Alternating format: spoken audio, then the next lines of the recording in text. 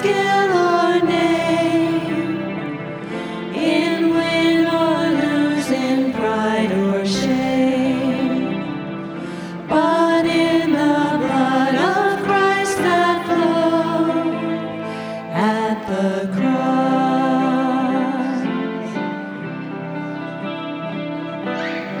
I rejoice in my Redeemer, greatest treasure, wellspring of my soul.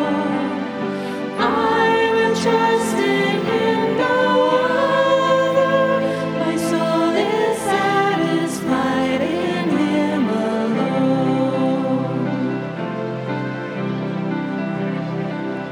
As summer's last waves fade and die,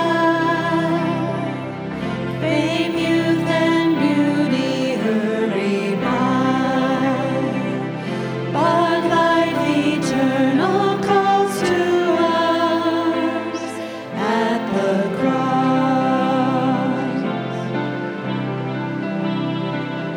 I will not boast in wealth or might, or human wisdom's fleeting light, but I will boast in knowing Christ at the cross.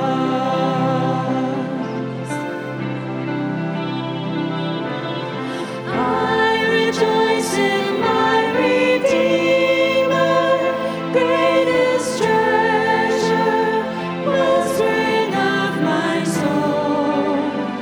I will trust in Him, no other. My soul is satisfied in Him alone.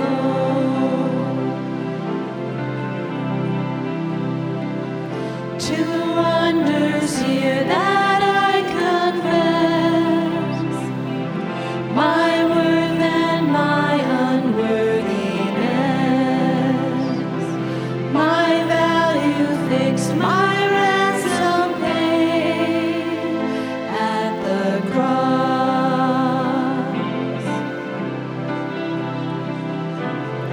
I rejoice in my Redeemer, greatest treasure, wellspring of my soul. I will trust in Him, no other. My soul is satisfied in Him alone.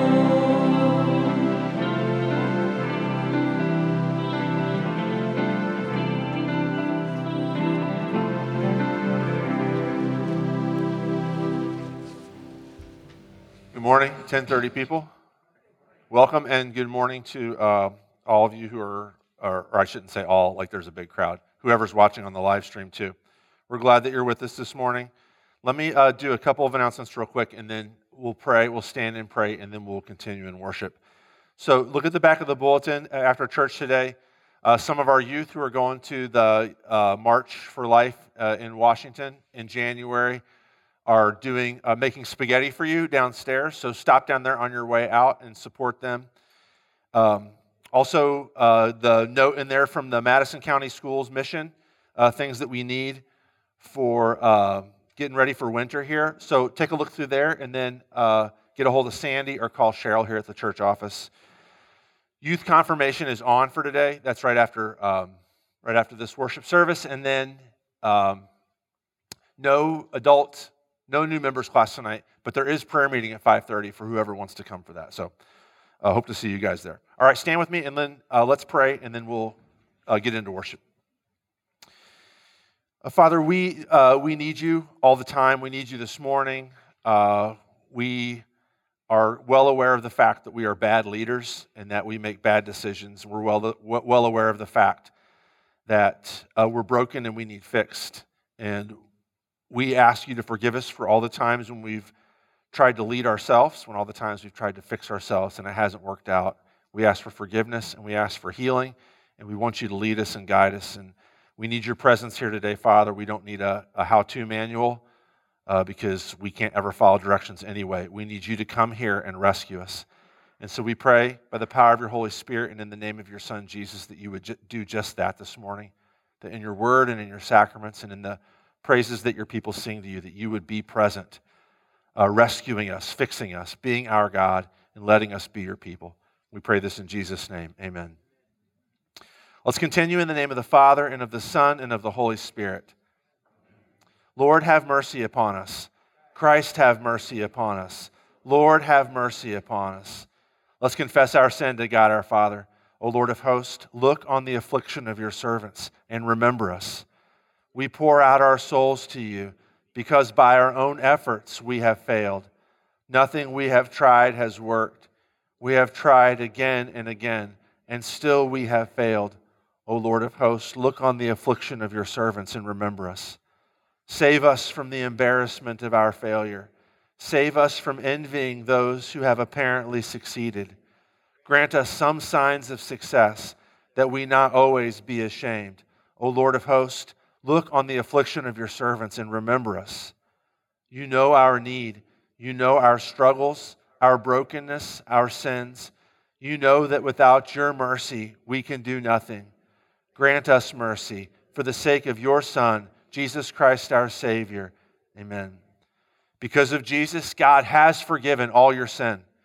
Hear the gospel of Christ from 1 John. This is the message we've heard from him and proclaimed to you, that God is light and in him is no darkness at all.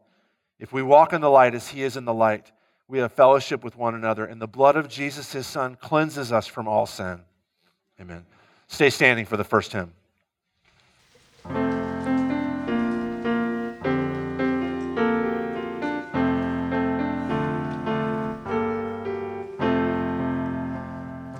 Gracious God, you send great blessings new each morning, all our days. For your mercies never ending, for your love we offer praise. Lord, we pray that we, your people, who your gifts unnumbered claim, through the sharing of your blessings may bring glory to your name. By your word you formed creation, filled with creatures large and small. As we tend that endless treasure, may our care encircle all. Lord, we pray that we, your people, who your gifts unnumbered claim, through the sharing of your blessings may bring glory to your name. In his earthly life our Savior knew the care of faithful friends. May our deeds of dedication offer love that never ends. Lord, we pray that we, your people, who your gifts unnumbered claim, through the sharing of your blessings may bring glory to your name. Heavenly Father, may our caring bear the imprint of your grace. With the Son and Holy Spirit, praise be yours in every place. Lord, we pray that we, your people, who your gifts unnumbered claim, through the sharing of your blessings may bring glory to your name. From Psalm 107, let them thank the Lord for his steadfast love, for his wondrous works to the children of men. O give thanks to the Lord, for he is good, for his steadfast love endures forever. Let the redeemed of the Lord say so, whom he has redeemed from trouble. He raises up the needy out of affliction and makes their families like flocks.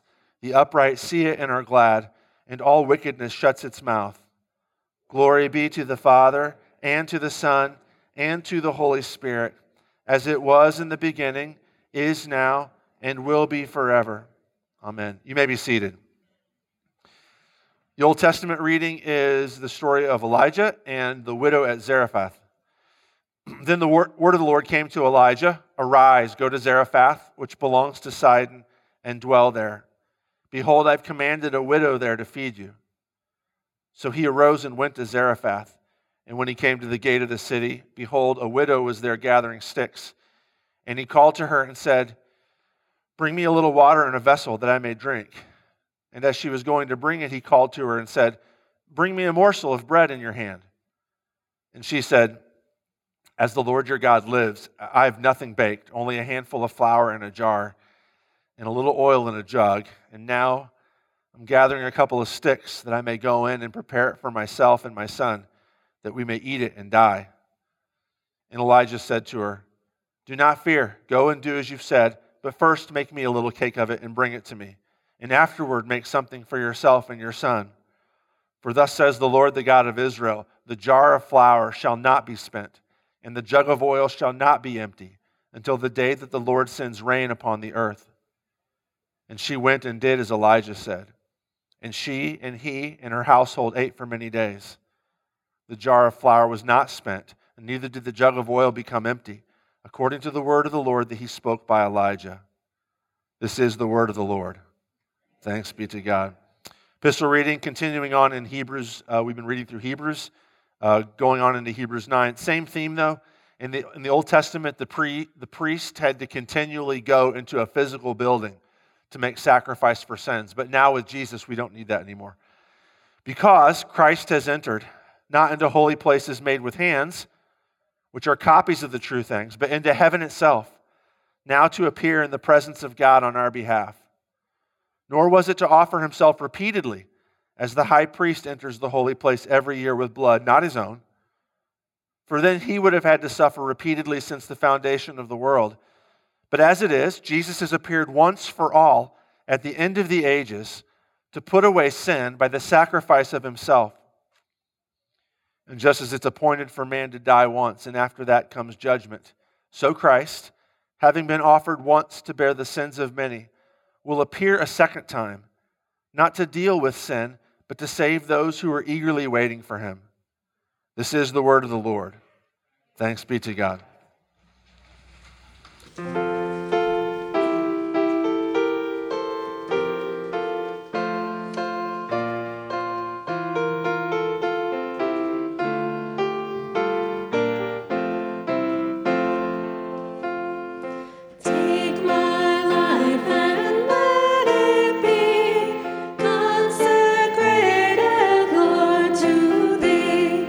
Take my moments and my days.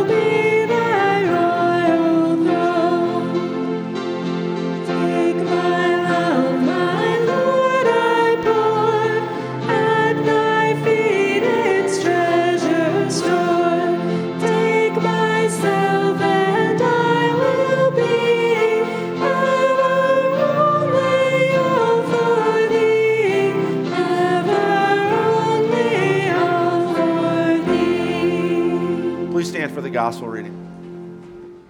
Holy Gospel according to St. Mark, chapter 12. And as Jesus taught in the temple, he said, "How can the scribes say that the Christ is the son of David? David himself in the Holy Spirit declared, 'The Lord said to my Lord, sit at my right hand until I put your enemies under your feet.' David himself calls him Lord, so how is he his son?" And the great throng heard him gladly. And in his teaching he said, "Beware of the scribes who like to walk around in long robes and like greetings in the marketplaces and have the best seats in the synagogues and the places of honor at feast, who devour widows' houses and for a pretense make long prayers. They will receive the greater condemnation." And he sat down opposite the treasury and watched the people putting money into the offering box. Many rich people put in large sums. And a poor widow came and put in 2 small copper coins, which make a penny. And he called his disciples to him and said to them, "Truly I say to you, this poor widow has put in more than all those who were contributing to the offering box, for they all contributed out of their abundance. But she, out of her poverty, has put in everything she had, all she had to live on." This is the gospel of the Lord. Okay, you may be seated. Did any of you, when we were reading that, did any of you think, what do those 3 stories have to do with each other? Like, what's the connection there? Like, Jesus quotes Psalm 110 and asks a question, how can the Messiah be called his son? And then he goes, and as far as the Pharisees and the scribes are concerned, beware of them because they're bad leaders. And then he says, he sits down at the temple and he's looking at the people putting the money in the offering box, and he says, "Oh, there was a widow who only put in a little bit, but she actually put in more than they did because she gave out of her poverty." What do those 3 stories have to do with each other? Well, this is a very important point in the text here, and the 3 stories are directly linked. And one of the unfortunate things about reading through the Gospel of Mark like we do during the church year here, and so we jump around a little bit, and we read Mark 12 and 11 several months ago, and now we've all forgotten what they say.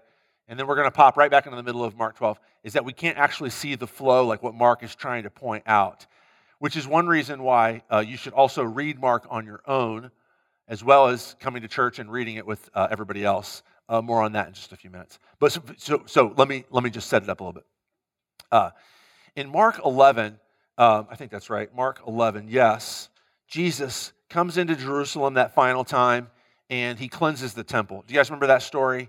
He goes in the temple, and he throws out everybody who is exchanging cash for animals to sacrifice, which you had to do if you were traveling to Passover from wherever, Greece or North Africa or Persia, wherever. You weren't going to take animals with you to sacrifice. You were going to take money, and then you were going to buy animals there.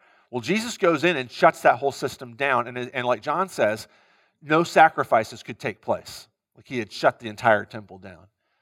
Well, that's like a big deal. Like the temple is so important in Jewish life and thought in Jesus' day.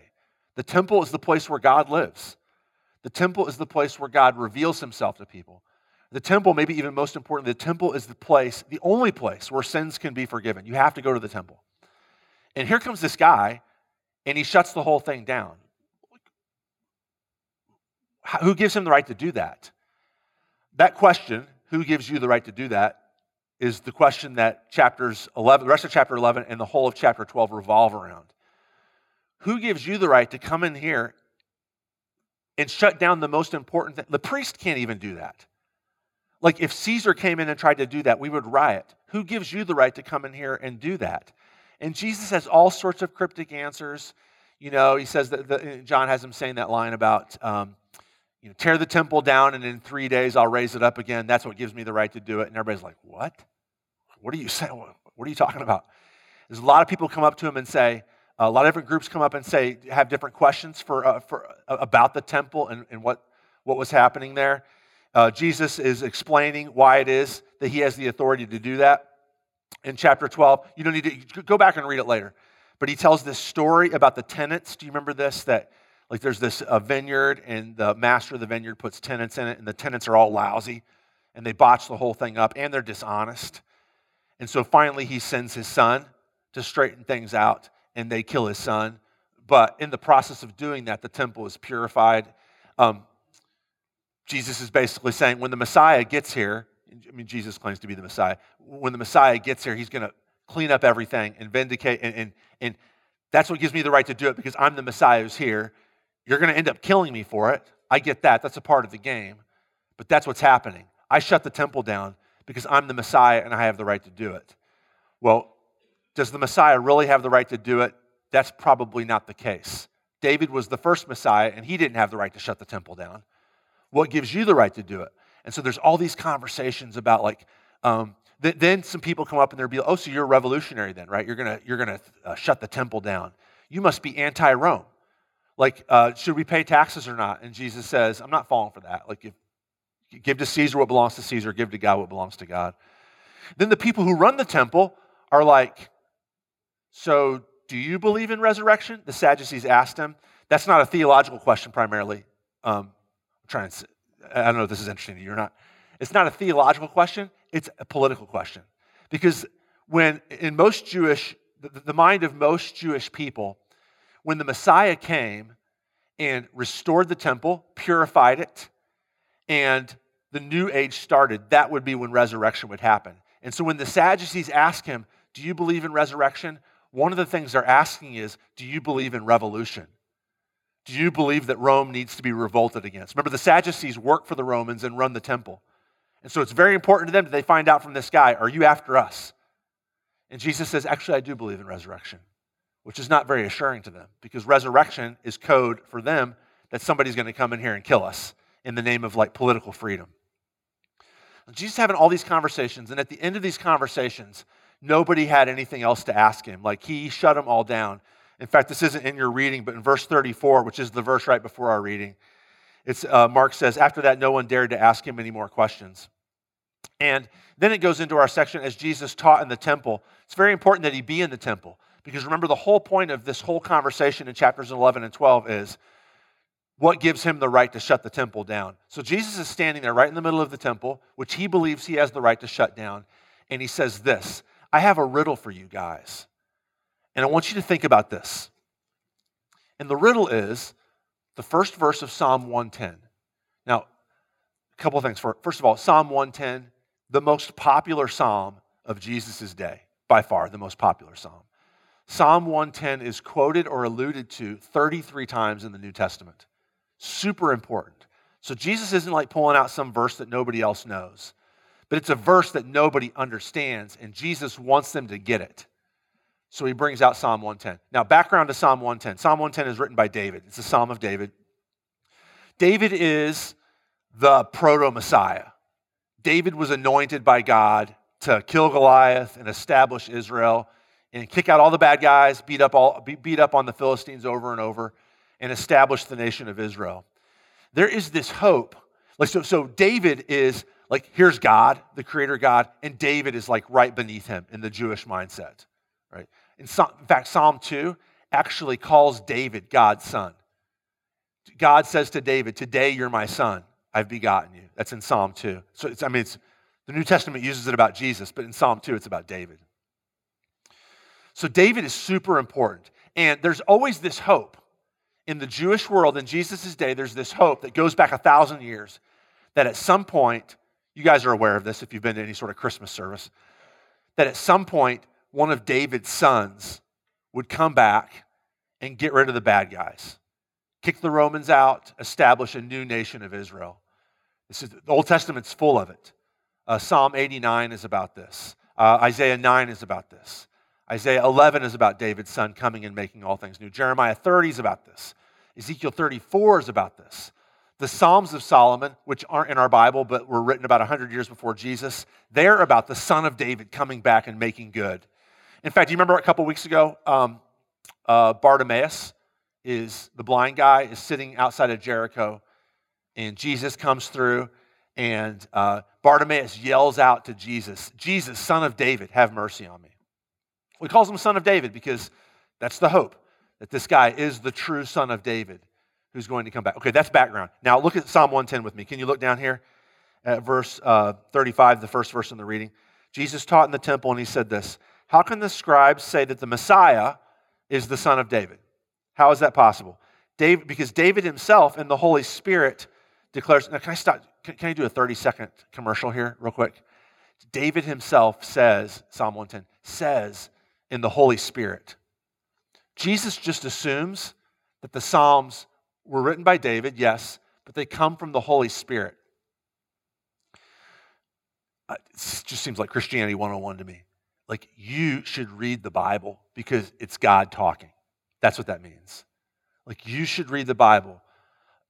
I'm going to guess that none of you have come to church, those of you who've come of your own free will, none of you have come here because you're disinterested in being connected with God. Like, everybody's here because there's this sense that, like, I want to know God better.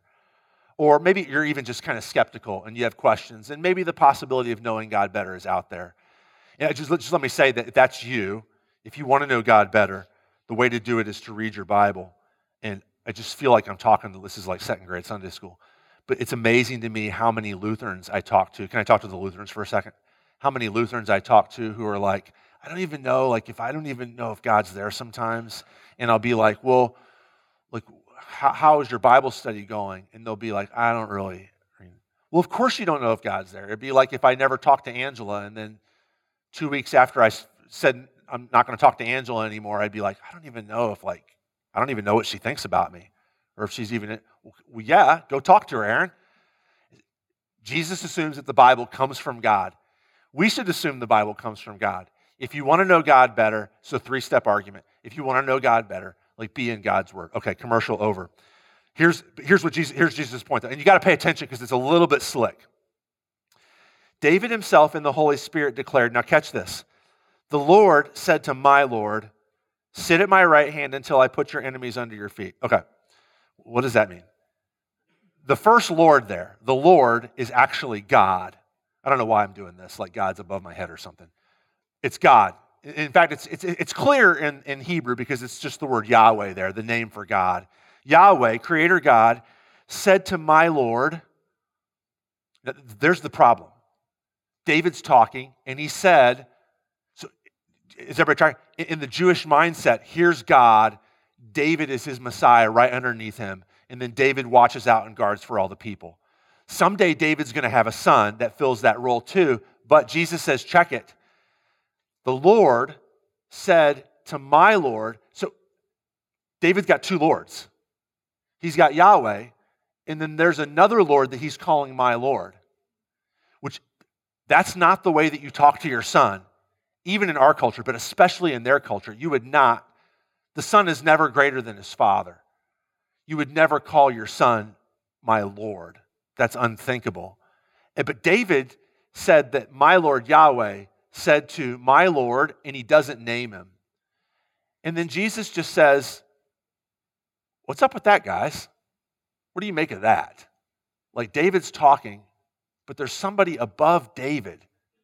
Who would that be? How could you be above David? And then he just leaves it. You will hear frequently, you will hear, especially around Easter time, all the news magazine shows will do the stories about who was the real Jesus of Nazareth. And they all will say this.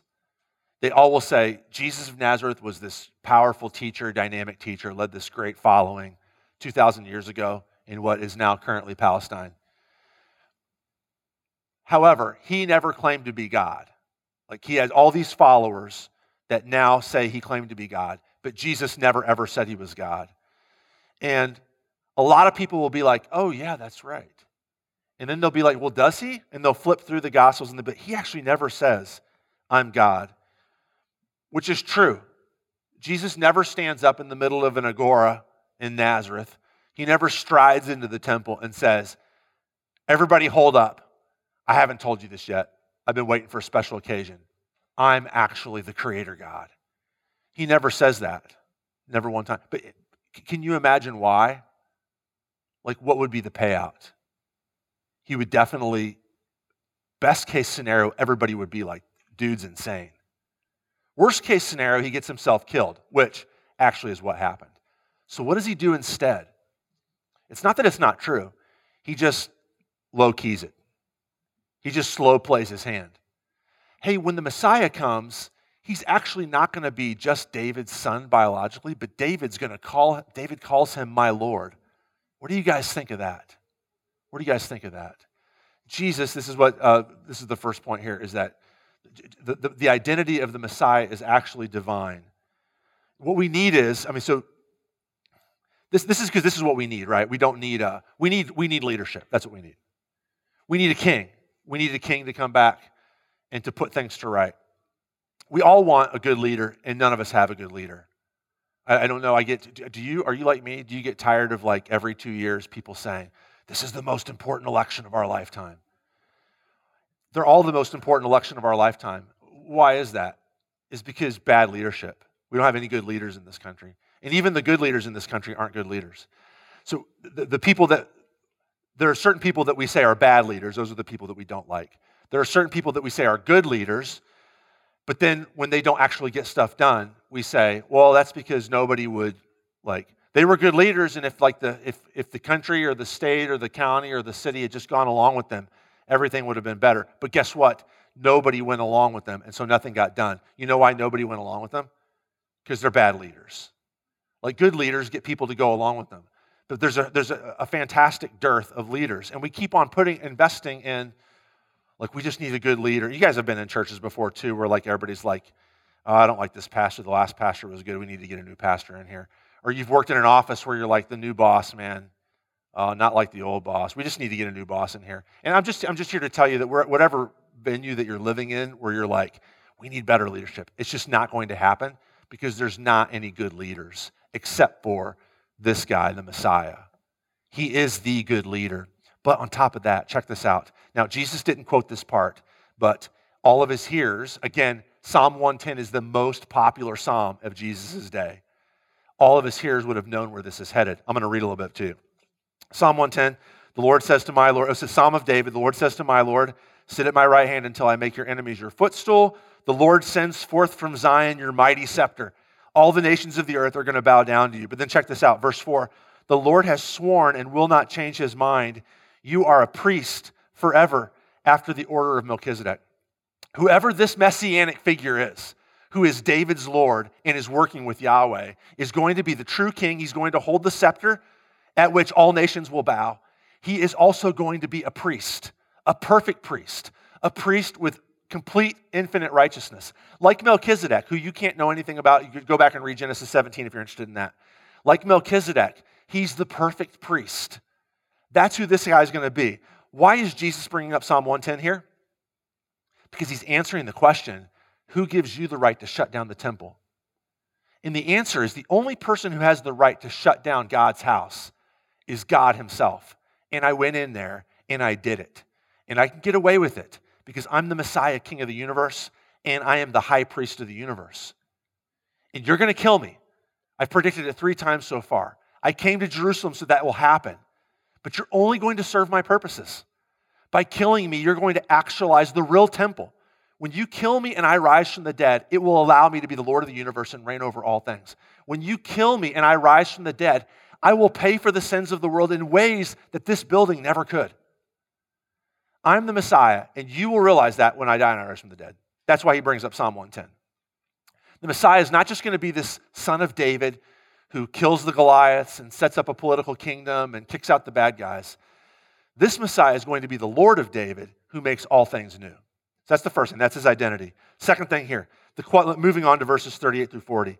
What will this Messiah look like? And now he's got this section here where he's talking about bad leaders. And what he's doing here, do you see what he's doing? You see how these go together? Here's the good leader, the king priest who can shut down the temple and make good on things the building was only pointing towards. What do bad leaders look like? What should you stay away from? And then he gives a description.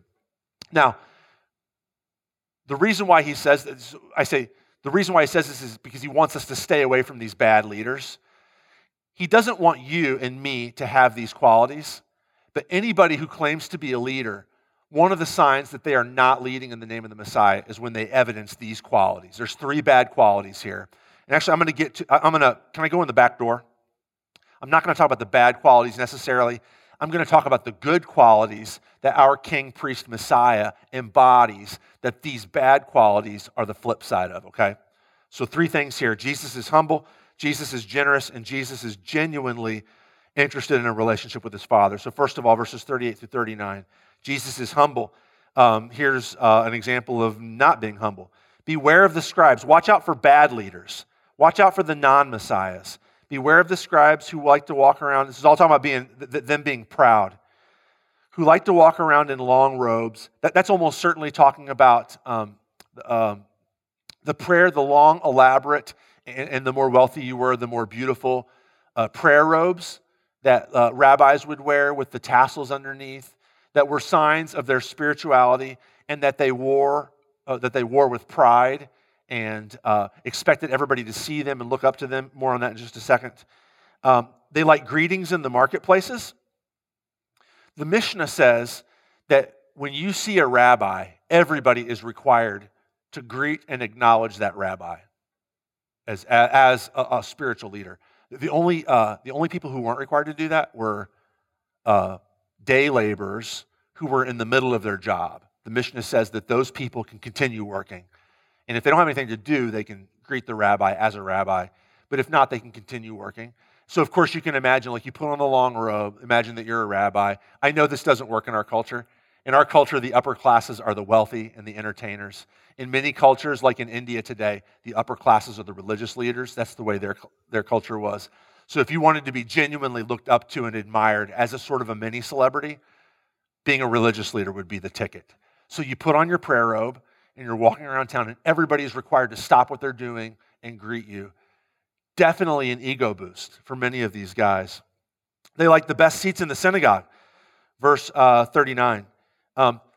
Synagogues, you can Google this. Look up at like an archaeological recovery of an ancient synagogue. Synagogue would have a room, typically rectangular, have benches along the walls. The benches were for the muckety-mucks to sit in, and the rabbis and the rich people. And then the floor would not have had chairs, were where you and I would sit on the floor and listen to the teaching. But the benches along the edge were for the important people. And to get into the synagogue and snag one of the great seats is not just like, oh, this is more comfortable than sitting on the floor. It's a sign of like honor and standing in the community. And the places of honor at feast. We typically don't do this at our dinners where we have places of honor. But sometimes we do. Like if you were invited to somebody's birthday party at a restaurant, right? And you knew them, but mainly you were friends with like one of their kids or something. But you sort of knew them.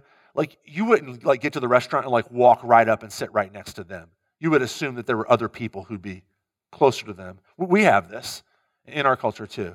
And this sort of honor, that these guys want the acclaim and the honor that goes with being religious leaders. Stay away from those guys. Jesus is not like that. Jesus is humble. Okay, let me ask you this question. And I couldn't think of a good word to do, so just hang in there with me and then we'll qualify it as we go along. Let me ask you this question. Think about this.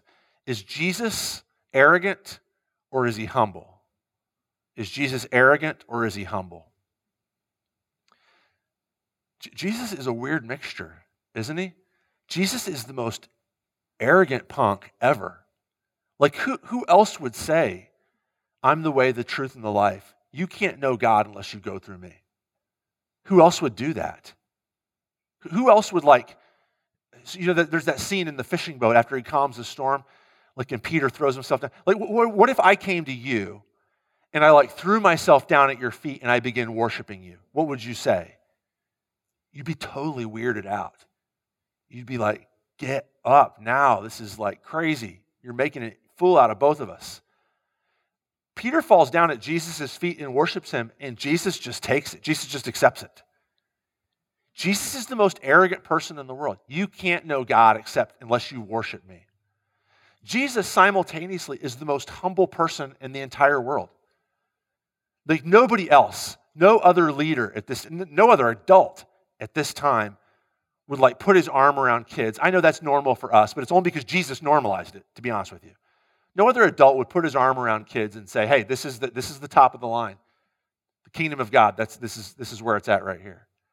Nobody at that time, no religious leader at that time would allow women to be part of his discipleship team, would allow women to come in and sit at his feet and learn like he did with Mary and Martha. Nobody at this time would no religious leader would hang out. No cultural leader at this time would hang out in leper colonies, touching people in order to heal them. Nobody would be able to call down 10,000 of angels to defend himself and willingly let other human beings who he created, whose hearts he was causing to beat at that very moment by his sovereign will, allow them to kill himself. Jesus is simultaneously the most arrogant person in the world and the most humble person in the world, and he can do it because he's the Messiah king priest, because he is God, because he is the one who can shut down the temple and it make good. Jesus is humble. Second of all, Jesus is generous. Look at the description of the bad guys in verse 40. They devour widows' houses. They devour widows' houses. This is what, you guys know, this is one of the most despicable things in the world, when somebody who has religious power or any kind of power uses that power to feed their own idols, uses that power to manipulate others into giving them money. That's the most despicable thing. Or any of the other, the big three idols, I talk about this a lot. Sex, money, and power. These are the three big things that control humans, the things that we all are convinced are going to make us happy. If I could have sex, money, and power, everything would be great. We chase after those. Leaders, bad leaders, religious leaders, political leaders, economic leaders, use other people, unfortunately the bad ones, use other people to get for themselves sex, money, and power. That's what these guys do. That's what these guys do.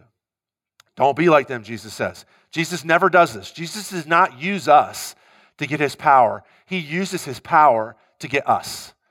Jesus doesn't demand that we serve him and give to him from ourselves. Jesus takes all of himself and generously gives it to us. Jesus is the perfect leader because he doesn't need us to serve him. He wants to serve us. Jesus is humble and Jesus is generous. And then finally, Jesus here is genuinely spiritual. He's a genuine God worshiper. Look at the description of them in verse 40, the bad, middle line of verse 40. This is the bad leaders. For a pretense, they make long prayers. So they pray these elaborate prayers, very fancy, very spiritual, very insightful, but they're doing it for a pretense. They're doing it for show. For the pretense of what? We're not exactly sure here. Maybe to get money, maybe to devour widows' houses, maybe to get more power, maybe so that people will continue looking at them and saying, "Oh, Rabbi, welcome. Take the best seat at the party." Maybe for that, we don't really know. But what we do know is that it's fake. Their spirituality is fake in order to gain for themselves. Jesus is always genuine. This is maybe the most important one of the three, because can you fake humility? Oh, yeah, we do it all the time, don't we? Like somebody will say, "You did a great job," and we'll be, "Oh, just a country boy, working hard." Or just, the all shucks thing. You can totally fake humility. Can you fake generosity? Oh yeah, for sure. You can make kind of a show of taking care of other people when really you're just giving little pittance here and there, and you're really not giving them everything that you could be giving them, and you're holding back, but you kind of want people to know that, like, I'm a generous person. You can fake that. But can you fake genuine spirituality? You can't, because the definition of genuine is not fake. So you can't fake genuinely being concerned about Jesus, genuinely being concerned about other people. Jesus is the only one who does this. Like, even you guys know this, right? Like I told you this before.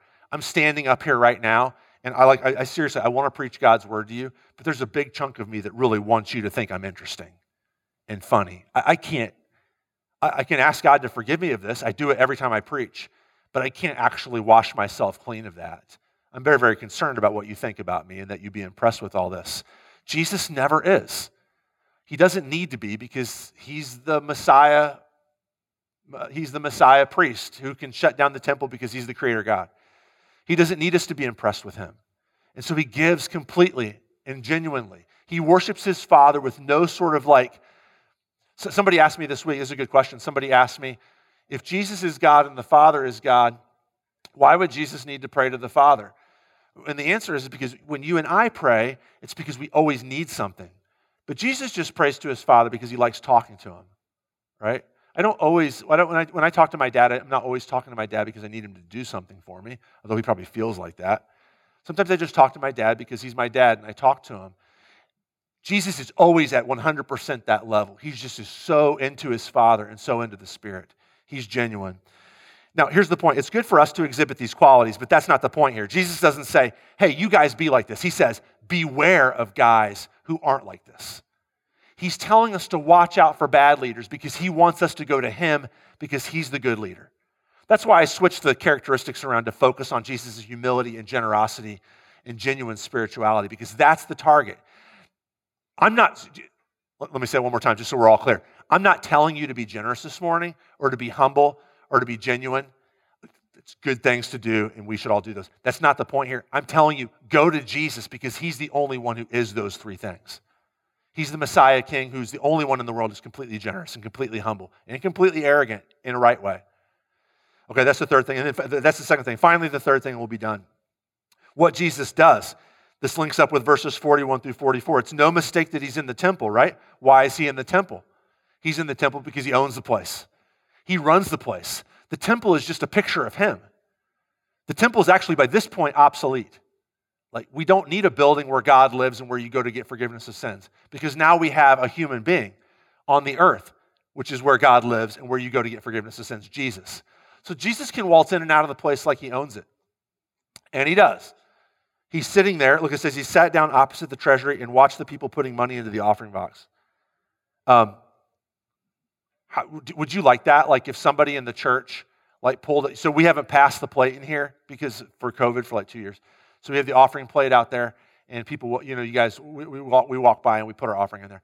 What if one of us decided, I'm going to put a chair right there and watch everybody put their offering in, and then make comments like, hey, check that out. That guy put a bunch of money in, but it wasn't as much as that one guy who put in just less than that earlier.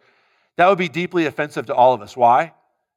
Because it's none of their business what we put in the offering plate. Why does Jesus get to sit in the temple and do running play-by-play? Why is Jesus live tweeting everybody's offering? Because he owns the temple. He can shut it down. He is the temple. And so he sits in there and he does it. Now, so the way it worked is there were 13 different boxes in the temple of the women, which is just inside the temple of the Gentiles. There's 13 boxes, and the boxes are all for different types of offerings. And they would have had they were actually called trumpets. They weren't really trumpets, but they looked like trumpets, so everybody called them trumpets. These boxes had these trumpet-shaped funnels coming out of the top of them, and you dropped your money in, and then, big, and then it narrowed at the bottom, probably to keep would-be thieves from sticking their hand in there and grabbing stuff.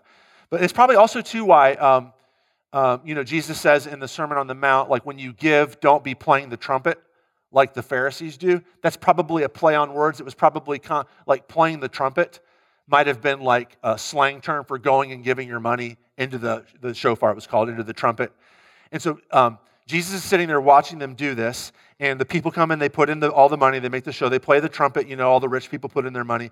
And then there's this poor widow who comes in, and she puts in 2 small copper coins, which make a penny. Don't think like our pennies. It's actually 1/64 of a denarius. A denarius is, you do the math on your own, I'm not going to do it for you. A denarius is about 1 day's work, 1 day's pay for the average day labor. About 1/64 of that she's giving. And it's, it's a handful of dollars. It's, $5-10 maybe she's throwing in there. And Jesus points her out. And on one level, is she an example for us of a willingness to give everything to God?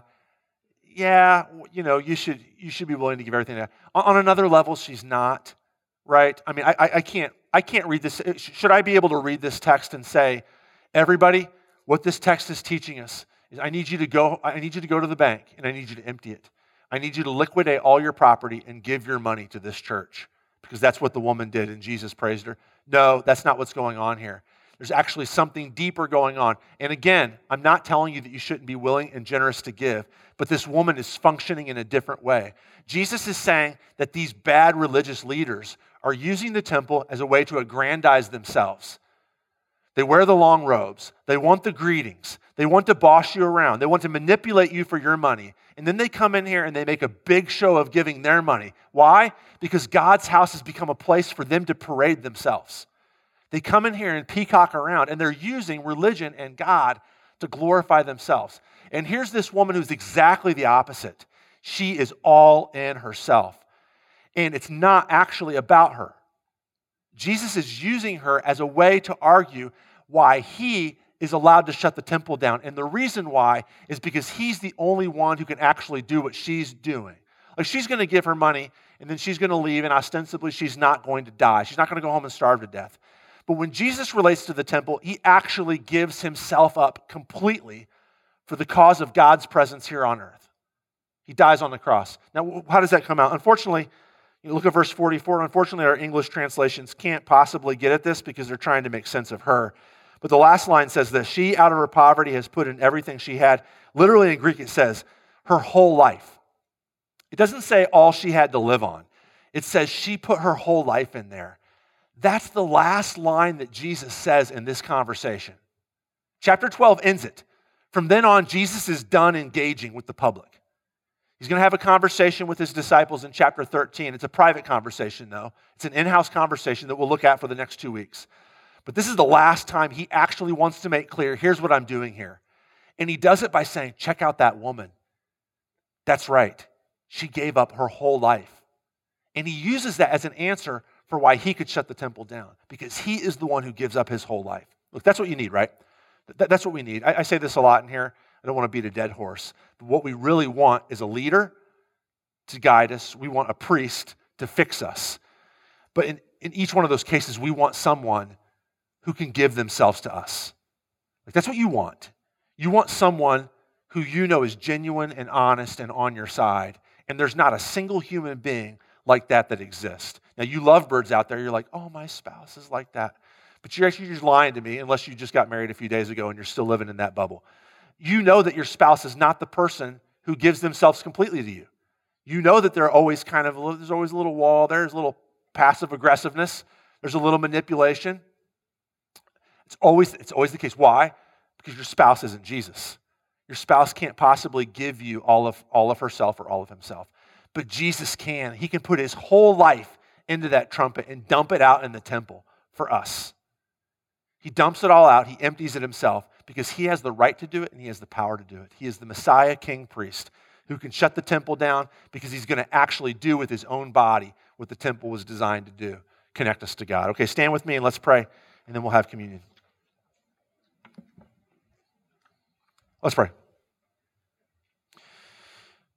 Father, thank you for being a God who gives yourself to us. Thank you for being a God who does not demand us to give ourselves to you, knowing, which I'm sure you do, we all do, that that's completely hopeless and that we're broken and empty and we're hurting and we're paranoid and we're filled with shame and we're filled with regret of our past choices. And I personally even regret the choices I know I'm going to make poorly in the future. Like, what good are we to you, Father? But you have looked at us and called us your children and given us yourself, all of yourself, your whole life you've given to us. And you've made us your own, and now you've rescued us from our brokenness and our sin. And Father, help us to find our deepest satisfaction. Help us to find our point of joy, our point of fulfillment, not in our idols, not in sex, money, or power, or people thinking well of us or whatever, but help us to find all of that in you, Lord, in your mercy. Father, here on this All Saints Day, we thank and praise you for all those who've gone on before us. And we rejoice, Father, that while we, in a certain sense, miss them physically, that we believe, because your word says it's true, that even right now at this moment, we are worshiping with them around your throne in glory. And we pray that you would bless the memory of those who've passed on from us this year. We think of Norval Guzwell and of Paul Kelso and of Joe Early, all three men who were completely devoted to you to by the power of your Holy Spirit and to the best of their ability, and who served your people here and who served Glen Carbon for years and years and years. God, we thank you for their memory and we thank you for their legacy. The fact that we're even standing here in this building is due to them and the other saints who have gone on before us. And Father, we long for the day where with joy we'll be raised up together with them physically, and we can worship you, you together with them in body and in spirit. Lord, in your mercy. Father, we can only pray these things because you have given yourself to us. You've called us your people, and you let us, by your grace, you let us call you our God. And so we come to you as your children, bound up in your Son, Jesus Christ, with sins forgiven, And with, as hard as it's for me to believe this and even say it out loud, with consciences cleansed, with no shame, we come into your throne room. And we ask you these requests as your children. We ask them in the name of your Son, Jesus, fully confident that you will answer them according to your loving will. Amen. If you can, confess your faith with me with the words of the Nicene Creed. This is found in your bulletin. I believe in one God, the Father Almighty, maker of heaven and earth, and of all things visible and invisible, and in one Lord Jesus Christ, the only begotten Son of God, begotten of his Father before all worlds, God of God, light of light, very God of very God, begotten, not made, being of one substance with the Father, by whom all things were made, who for us men and for our salvation came down from heaven and was incarnate by the Holy Spirit of the Virgin Mary and was made man, and was crucified also for us under Pontius Pilate. He suffered and was buried. And the third day he rose again, according to the Scriptures, and ascended into heaven, and sits at the right hand of the Father. And he will come again with glory to judge both the living and the dead, whose kingdom will have no end. And I believe in the Holy Spirit, the Lord and giver of life, who proceeds from the Father and the Son, who with the Father and the Son together is worshipped and glorified, who spoke by the prophets. And I believe in one holy Christian and apostolic church. I acknowledge one baptism for the remission of sins, and I look for the resurrection of the dead and the life of the world to come. Amen. Now let's pray together in Jesus' name, the prayer that he taught us. Our Father, who art in heaven, hallowed be thy name. Thy kingdom come, thy will be done, on earth as it is in heaven. Give us this day our daily bread, and forgive us our trespasses, as we forgive those who trespass against us. And lead us not into temptation, but deliver us from evil. For thine is the kingdom, and the power, and the glory, forever and ever. Amen. Our Lord Jesus Christ, on the night when he was betrayed, took bread, and when he had given thanks, he broke it and gave it to his disciples and said, "Take, eat. This is my body given for you. Do this in remembrance of me." In the same way, he also took the cup after supper, and when he had given thanks, he gave it to them, saying, "Drink of it, all of you. This cup is the new covenant in my blood, shed for you for the forgiveness of all your sins. Do this as often as you drink it in remembrance of me." The peace of the Lord be with you always. Amen. You may be seated.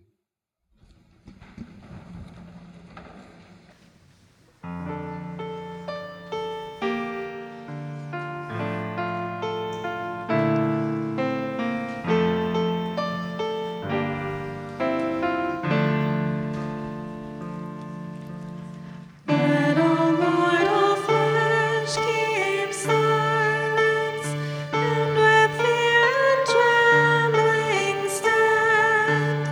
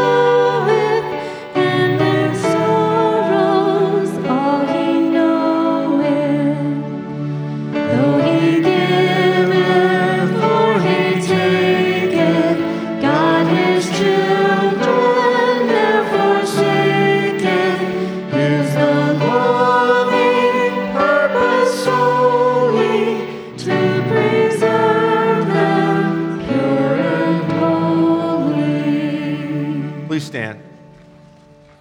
Now may this true body and blood of our Lord and Savior Jesus Christ strengthen you and preserve you and keep you in the one true faith to life everlasting. Depart in Christ's peace. Amen. Lord, now let your servant depart in peace according to your word.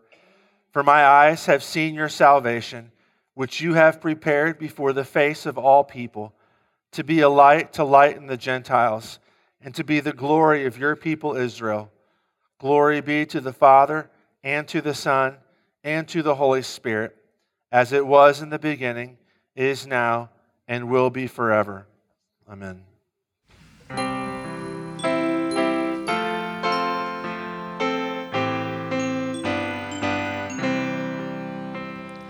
Jesus loves me, this I know, for the Bible tells me so. Little ones to him belong. They are weak, but he is strong. Yes, Jesus loves me. Yes, Jesus loves me. Yes, Jesus loves me. The Bible tells me so. Lord bless you and keep you. The Lord make his face shine upon you and be gracious unto you. The Lord lift up his countenance upon you and give you his peace. Amen. Don't forget the spaghetti that the teenagers are preparing for you downstairs. Go in peace.